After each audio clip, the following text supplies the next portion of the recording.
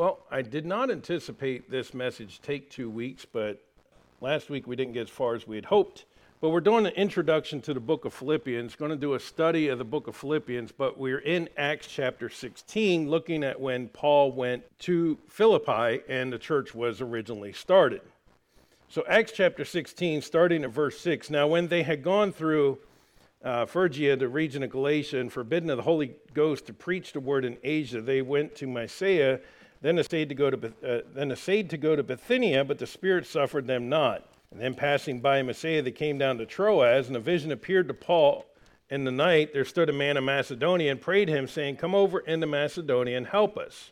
And after he had seen the vision, immediately we endeavored to go into Macedonia, assuredly gathering that the Lord called us for to preach the gospel unto them. Therefore, loosing from Troas, we came with a straight course to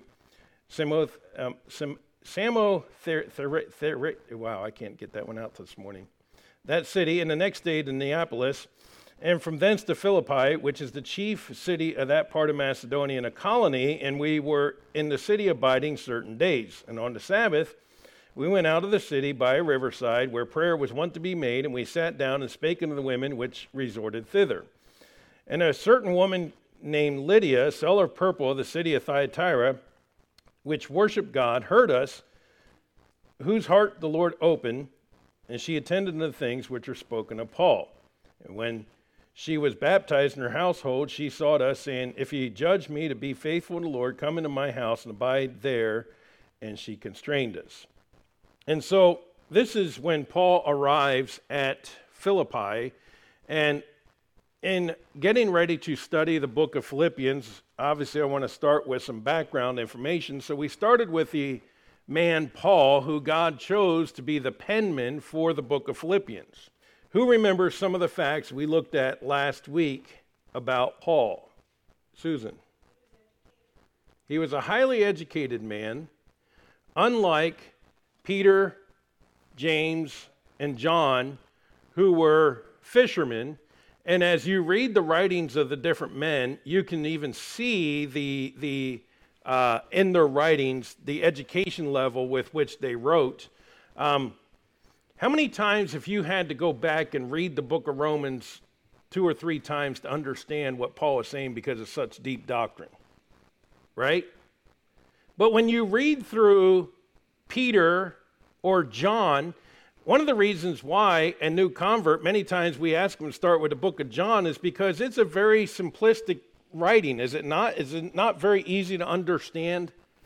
Sure it is, because John was a fisherman. But we also said, although these men had different education, different backgrounds, different understandings, different vocabularies, God in his infinite wisdom used each of these to pen his very words. Each of them were moved by the Holy Ghost as they penned these words, which we're going to look at more in Sunday school, Lord willing, today, about how God inspired his word. So before Paul, when he was called Saul, who again was a Pharisee, who was a very educated man, what do we find him doing?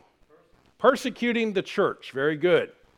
Now, in Acts chapter 7, as Stephen is being stoned, we find them putting their coats at the feet of Saul. In Acts chapter 9, and the conversion of Saul, as he's heading to Damascus, again with letters to again persecute Christians, he meets Christ on the road to Damascus. And we talked about the conversation between he and Christ, when Jesus said, "It is hard for thee to kick against the pricks." We're talking about the conviction that Paul was feeling, and part of that, I truly believe, was from Acts 7. As he watched Stephen die, Stephen was not angry, Stephen was not revengeful, but Stephen says, "Father, forgive them." Just as Christ had said from the cross, "Father, forgive them," so Stephen follows that example as he's dying. And I believe that there was such a genuineness to Stephen's message and Stephen's death that this brought Paul, who Saul at the time, under great conviction that he's wondering, who is this Jesus? Who is he really? Could he really be the Messiah? And I believe these questions were already stirring in the heart of Saul when he met Christ on the road to Damascus. Then we saw, after his conversion, he was separated for 3 years. We saw that in Galatians chapter 1. And who did Paul have a heart for? Who did he desire to be saved? The Jews. But to whom had God called him? The Gentiles. Now, it's interesting because Paul never left his desire to see Jews saved. However, he understood God called him to a specific ministry to the Gentiles, and he fulfilled that wholeheartedly. You see, just as Saul had such a zeal for God before he was saved, thinking that he was doing the right thing for God by persecuting the church, after he understood the truth of who Jesus Christ is and he received Christ as Savior, Paul gave everything he had to preaching this gospel that he once persecuted. So Paul now is on his second missionary journey. With whom did Paul travel on his first missionary journey? Barnabas. And why are Paul and Barnabas not traveling together now? All right, because John Mark had left the team during the first missionary journey.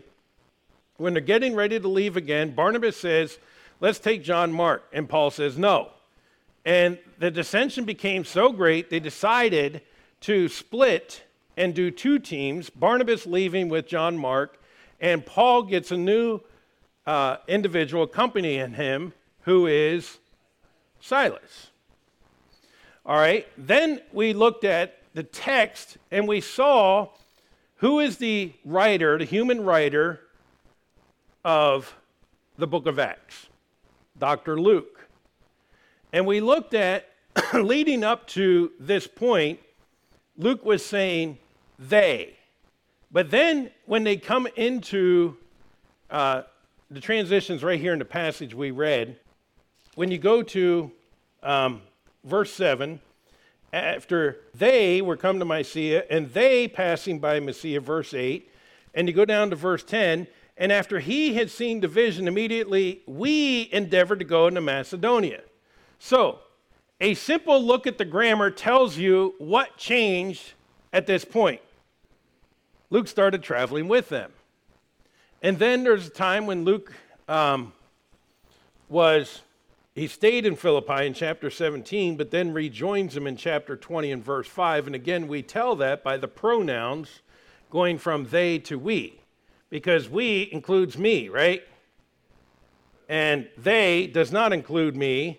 So if Luke is writing this, when he's saying they, that doesn't include Luke, but when he says we, that includes Luke.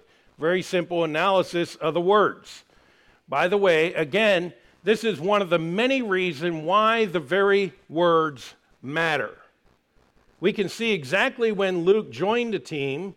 So now he's given a first-hand account, not a second-hand account of what happened. All right, then we looked a little bit at the city itself. Anybody remember when Philippi was founded? Probably not, but I'll just quiz you anyhow. Yeah, I know. Nobody cared about what date it was. It was 357 BC. Anybody remember who it was named after? Yeah, I didn't think that one landed either. It's named after Philip of Macedonia, the father of Alexander the Great. When did it become a Roman colony? Which, by the way, our passage tells us even it was a colony. In verse 12, a colony, and we were in the city abiding certain days. So it is a Roman colony. Anybody remember what year it became a Roman colony? All right, good thing we're not taking the test on this. 42 BC. So the citizens enjoyed a dual citizenship, and Paul uses that in Philippians chapter 1, verses 27 and 320 to help them understand our dual citizenship, if you will. As Christians, we are citizens here on earth and citizens of our country, right? But more importantly, we are citizens of heaven. But we still got to understand we do have that dual citizenship. So while we are citizens of heaven, we have responsibilities of citizens as the United States of America, right? You don't believe that? Try not paying your taxes and see what happens to you. There is a man who was in evangelism, who would go teaching about creation science, who apparently didn't think that he was supposed to pay his taxes. And I don't know the whole situation, but I do know this. He sat in jail. So you have a responsibility to do that. We have a responsibility to vote. We have a responsibility to government, right? Then they had a rich, fertile soil and gold mines. So you would think that this was a very rich city. But what do we learn from Scripture as Paul is writing to Corinthians about the offering that he's trying to take for Jerusalem? He talks about the churches of Macedonia, and he says that they are very poor. So it's a very poor city. Unlike Corinth, it was a very rich city. Now, isn't it interesting? And there is not a direct correlation, but it does seem many times when God blesses, we lose focus of God. Many times people who are rich don't care about worshiping God. They're satisfied in what they have. And yet you see the church at Corinth having all these problems that Paul has to correct. And the church at Philippi, while it was not without problems, and we'll discuss that later, it really, the whole letter, most of the whole letter is truly an encouraging letter to rejoice in the Lord. There are a few times where he has to correct a few things that were going on, but it wouldn't be a group of assembled believers if you didn't have at least a little bit of something happening, right? I mean, you got sinners together, and there's always going to be some kind of dissension, unfortunately, but I'm glad that we have very minimal here, at least to my knowledge we do. They were exempt from taxes. Everybody wants to move to ancient Philippi now, right? They were exempt from taxes. Again, maybe because they were so poor, I don't know. It could have been part of their, as I said last week, it could have been part of the Roman stimulus package. I don't know why. I didn't go studying it. But, you know, just the same as we do today, trying to stimulate the economy, governments all throughout history have done things to try to get things moving. And you say, well, wait a minute. I thought they had rich, fertile soil and gold mines. Yes. Anybody ever meet a miner? I've met several. They're never rich. It's the people they work for that are rich. So just because there's a miner and a gold mine doesn't mean that they get the gold, okay?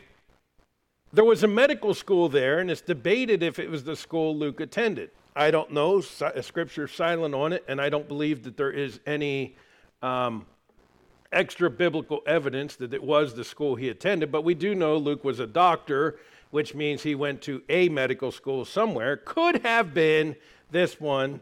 We don't know. All right. Then in looking at the city, we also talked about the population. Anybody remember the population of Philippi when Paul arrived? Nope. All right. I'll give you a hint. Our population here in Havelock, well, I'm still going to go with the 20,000 until we get this debate settled with the Census Department. So we're going to say 20,000. It is 10 times larger than Havelock, which would make it 200,000. That's a big city. Even in today's terms, that's a large city.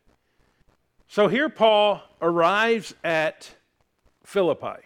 The time the church was started, the time that we're reading here in Acts 16, is somewhere around AD 50, okay? And so we read about Lydia, the seller of purple, and let's go ahead and start again at verse 14. And a certain woman named Lydia, seller of purple of the city of Thyatira, which worshiped God, heard us, whose heart the Lord opened, that she attended unto the things which were spoken of Paul. And when she was baptized in her household, she besought us, saying, if you have judged me to be faithful to the Lord, come into my house and abide there. And she constrained us. And it came to pass, as we went to prayer, a certain damsel possessed with a spirit of divination met us, which brought her masters much gain by soothsaying. The same followed Paul and us, and cried, saying, these men are the servants of the Most High God, which show unto us the way of salvation. And this did she many days, but Paul, being grieved, turned and said to the Spirit, I command thee in the name of Jesus to come out of her, and he came out the same hour. Let's stop there for just a moment. Was what this girl crying anything wrong with what she said? These are the servants of the Most High God, which show us the way of salvation. Is there anything wrong with that statement? The answer is no. Why was Paul grieved? Because she was demon-possessed. And should it be a demon proclaiming this? No. And also, although it was a true fact, was the demon doing it because he wanted the gospel to be preached? I guarantee not. It probably was done in more of a mocking way. All right? All right, let's continue on in verse 19. And when her masters saw that the hope of their gains was gone, they caught Paul and Silas and drew them into the marketplace and their rulers and brought them to the magistrate, saying, These men, being Jews, do exceedingly trouble our city and teach customs which are not lawful for us to receive, neither to observe, being Romans. Let me stop again. When we preach against the sins of the world, why does the world typically get upset? Many times it's for the very reason these individuals are getting upset. Now understand, this girl gets saved. She has this demon cast out of her. They're upset not because she's now following Christ, but because their material gains, their money is gone. So when we preach against alcohol and we see bars closing, are the people really upset about the alcohol or are they upset about the money? Many times it's the money. When we preach against the strip clubs and we see strip clubs being closed, is it about women showing off their bodies or is it about money? Understand, the world's motivation for standing against us many times is about money. Matter of fact, today we're going to stand and we're going to proclaim that life is a gift from God. Now, those that think that we should murder babies, is it many times really about the fact that they think that it's not a life, or is it about money? Many times it's about the money. And they convince the poor mother that it's about her money too, because there's no way you're going to afford to be able to take care of this child. And it's going to be such a burden on you, blah, blah, blah, blah, blah, blah, blah. Plus, let me tell you, the doctors are making good money. They don't want it to go away because they're making money off of it. Follow the money. This past Wednesday, our General Assembly did a second reading on the medical marijuana bill. Apparently, somebody objected to it because it's going to have its third reading on the 7th. And we're talking a Republican majority about ready to legalize medical marijuana in the state of North Carolina. And let me tell you something. It's about the money. Our legislators probably are going to pass another bill this year. And by the way, if you want to call them and let them know that you don't want these, or I know God and Country Christian Alliance is planning a trip there Wednesday, and I know many of you won't be able to make it because you work, but to go talk to them about these issues. Another one they want to do is sports gambling. They want to legalize sports gambling in North Carolina. And the third one that they're pushing through is Medicaid expansion. And let me tell you something. Yes, we're talking those that claim to be conservatives, but all three of these have big dollars attached to them, and it has nothing to do about principles of what is right and what is wrong. It is all about the money. Matter of fact, I think some of the legislators would even admit behind closed doors, maybe a few, that it is wrong. And by the way, on the second reading of the medical marijuana bill, I think it was 5, maybe 6. I know it was less than 10 legislators voted no. Out of 120 in the House, less than 10 voted no. Money speaks, folks. This is why when we go to the polling place, we got to stop listening to their flowery speeches and all their promises and look at their character. Because until we start putting people of integrity in office, people who can't be bought, we're going to continue to have the same problem over and over and over again. So, let's go on. Let's start at verse 20. And brought them to the magistrate, saying, These men, being Jews, do exceedingly trouble our city and teach customs which are not lawful for us to receive, neither observe, being Romans. And the multitude rose up together against them, and the magistrates rent off their clothes and commanded to beat them. And when they had laid many stripes on them, they cast them into prison, charging the jailer to keep them safely, who, had received such a charge, thrust them in the inner prison and made their feet fast in stocks. And at midnight, Paul and Silas prayed and sang praises to God, and the prisoners heard them. Interesting. Instead of, oh, woe is us. Here we are trying to serve God, but we're being persecuted. Woe are we. Oh, I can't believe this is happening. And whining and crying and complaining. And folks, I'm guilty of it as many times as anybody else. When things go wrong, instead of still having joy, we tend to want to focus on the problem, focus on the circumstance, and start complaining about the circumstance.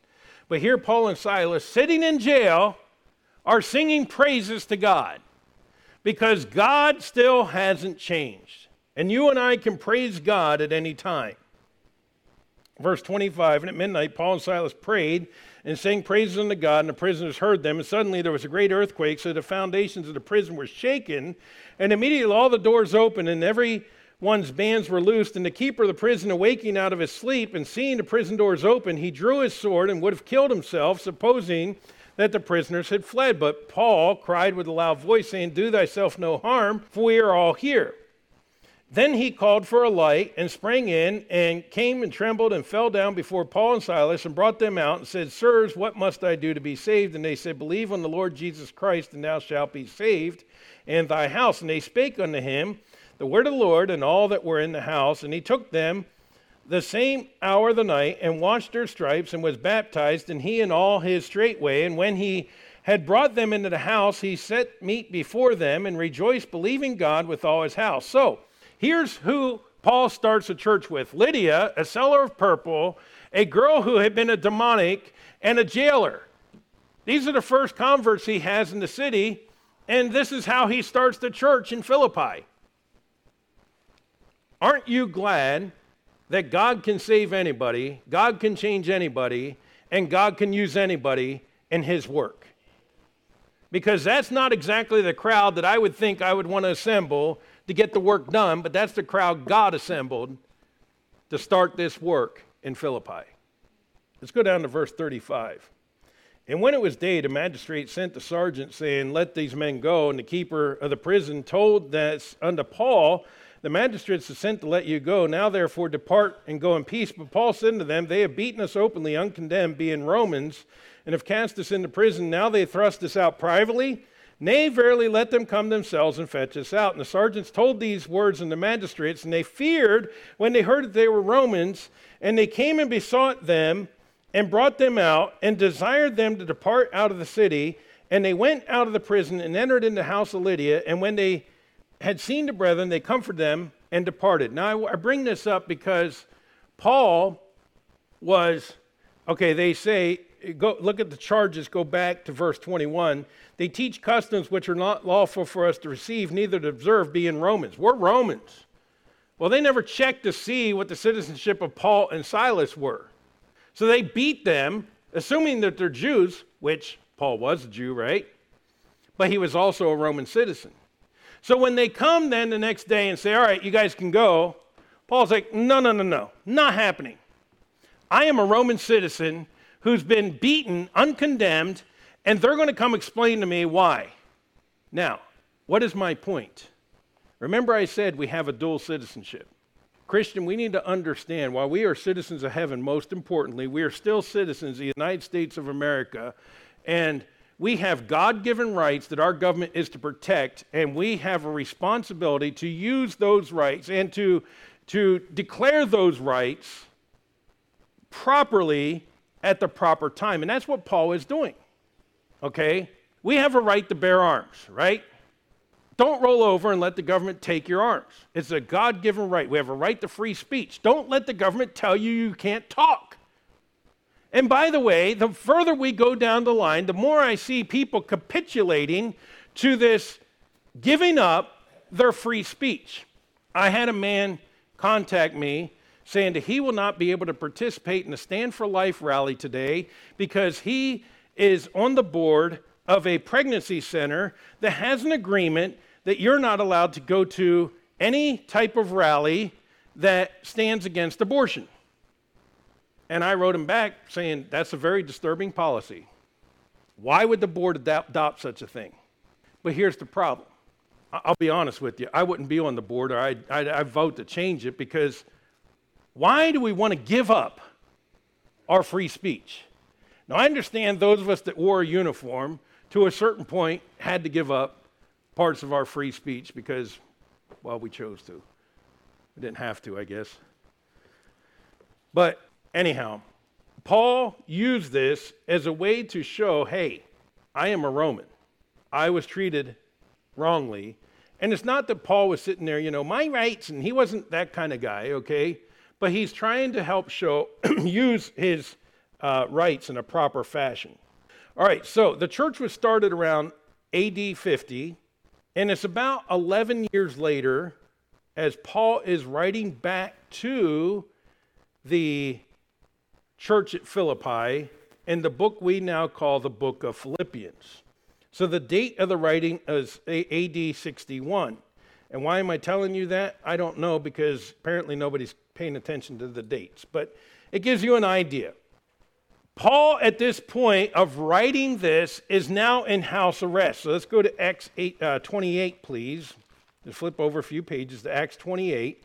In Acts 28, in verse 30, the Word of God tells us, and Paul dwelt 2 whole years in his own hired house, and received all that came into him, preaching the kingdom of God and teaching those things which concern the Lord Jesus Christ with all confidence, no man forbidding him. So he is in house arrest, okay? And he writes what we refer to as the prison epistles. We call them the prison epistles because Paul is imprisoned. Now, he's not in prison as we think of the typical prison of the time. He's not in a dungeon. He's not, in this dark, dingy place. He's in a house arrest, okay?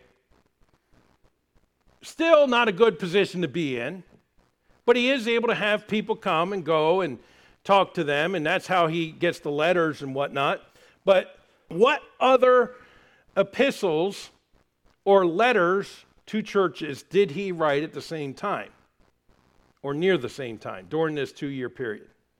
The other prison epistles, which are, all right, well, I guess we need to go down a breakdown of the Pauline writings. What are the other prison epistles? Ephesians, Colossians, and then one written to an individual, Philemon. Ephesians, Colossians, and Philemon. The occasion of the writing. When the church heard of Paul's arrest, they sent a gift at the hand of Epaphroditus. While at Rome, he became sick, and when he was better, Paul sent him back with these letters of thanks. So the church hears Paul's under house arrest.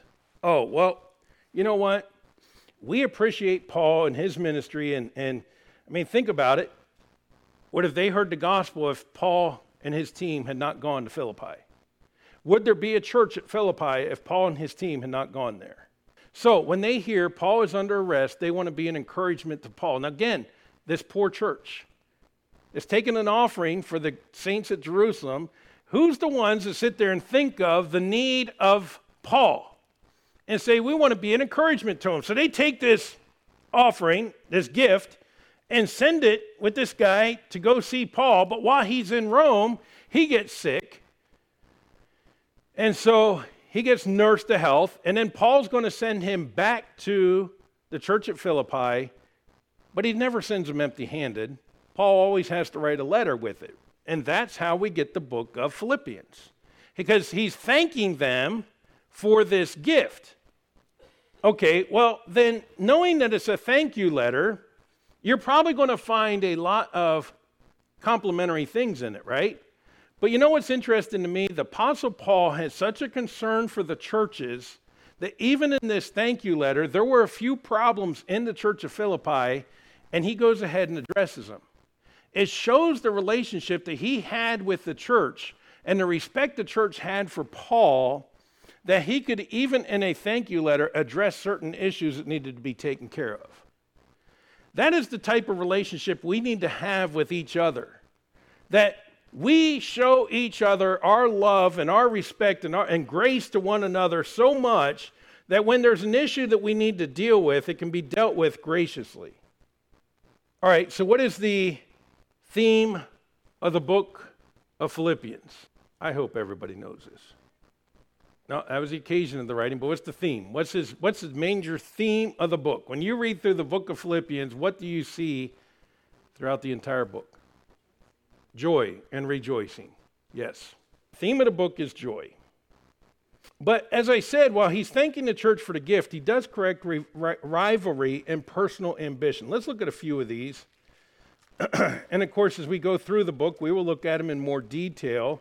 But again, this is kind of an overview and some background history to help us understand. So as we go through verse by verse, we have a better understanding of the entire context of the book. So let's go to chapter 2 of Philippians.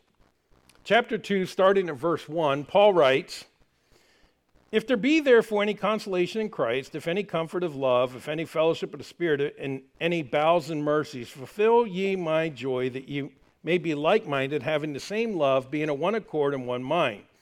Let nothing be done through strife or vainglory, but in lowliness of mind, let each esteem other better than themselves. Look not every man on his own things, but every man also on the things of others." So he's saying, don't have a self-ambition, but be one that serves others. Let's go over to chapter 4 and verse 2, and we'll see this rivalry. Chapter 4, verse 2, he says, I beseech Euodias and beseech Syntyche that they be of the same mind in the Lord. So, and he says, and I entreat thee also, true yokefellow, help those women which labor with me in the gospel, with Clement also, with other fellow laborers whose names are in the book of life. So he doesn't spend a lot of time on it, but he says, Euodias and Syntyche, get this thing resolved, be of the same mind. So apparently there was some kind of contention, and Paul says to get it straightened out. Then there was Judaizers, chapter 3, verses 1 through 3. He says, finally, my brethren, rejoice in the Lord. To write the same things are not to you. To me, indeed, is not grievous, but for you it is safe. Beware of dogs, beware of evil workers, beware of the concision. For we are the circumcision which worship God in the Spirit and rejoice in Christ and have no confidence in the flesh. So apparently, as there were at other places, there were Judaizers trying to say that you have to keep the law, you have to be circumcised, and Paul is reminding again, listen, that's not what I taught, that's not what God teaches. And so he's again giving this reminder. And then in verses 18 and 19, he says, for many walk, of whom I have told you often, and now tell you even weeping, that they are the enemies of the cross of Christ, whose end is destruction, whose God is their belly, whose glory is their shame, and who mind earthly things. So there's a couple things, and whether these were happening in the church or these are just general warnings to say, hey, be careful of these things, Paul, again, in his care for the church, is showing him there's a few rivalries within the church that he takes care of, and he's reminding them of these false doctrines. Again, I believe because he knows that Satan is always trying to creep these false doctrines into the church, and so whether it's happening there at Philippi or not, he's saying, beware, be careful, be alert. And by the way, it has not changed today. I know many who like to watch, whether it be on TV, whether it be on podcast or whatever, different preachers, and that's fine as long as you are strong enough in the Lord to know what is right and what is wrong. Because let me tell you something, a lot of televangelists are preaching a false gospel.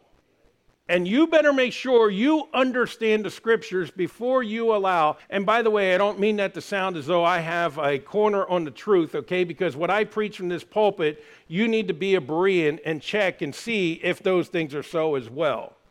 So check it against God's word. Don't just listen because somebody told you. All right, a brief outline of the book. Chapter 1 is an encouragement to live Christ. Chapter 1 is an encouragement to live Christ. And we're not going to go through the entire chapter. We're running out of time. And we'll start next week going verse by verse looking at the book of Philippians. Chapter 2 is an example of Christ to live. Example of Christ to live. Chapter 3 is an exhortation to live Christ. And chapter 4 is enablement to live Christ. And of course, as we said, the theme of the book is rejoicing. Chapter 3, verse 1, finally, my brethren, rejoice in the Lord. Chapter 4, verse 4, which you all know, rejoice in the Lord always. And again, I say, rejoice. Despite the fact that this church was a poor church materially, they were a very rich church spiritually. And it was a church that obviously had a lot of joy in serving Christ. It was a church that was a very giving church. We see them giving to the offering for the saints at Jerusalem. We see them giving this offering as gift to Paul when he's imprisoned. We see this church just have a joy in serving Christ. And so, Christian, you and I need to learn from this that despite the circumstances, you and I can have joy. You and I can always have joy in Jesus Christ and serving Him. And we also see the principle is more blessed to give than to receive. And this church obviously learned that principle. Now again, I know this is laying down a lot of history, a lot of background, a lot of context, but I think that's I know it's extremely important when we start a book to understand the context of the book, both historically and in every other way, to whom the book was written, who the human penman was. Again, God, the Holy Spirit, is the author of the Bible, right? But who the human penman was, what the occasion of the writing was, all these things help us understand as we now read through the book of Philippians and we study it verse by verse. Having this history and this context is going to help you better understand the book itself. All right, any questions before we close? And let's close with a word of prayer.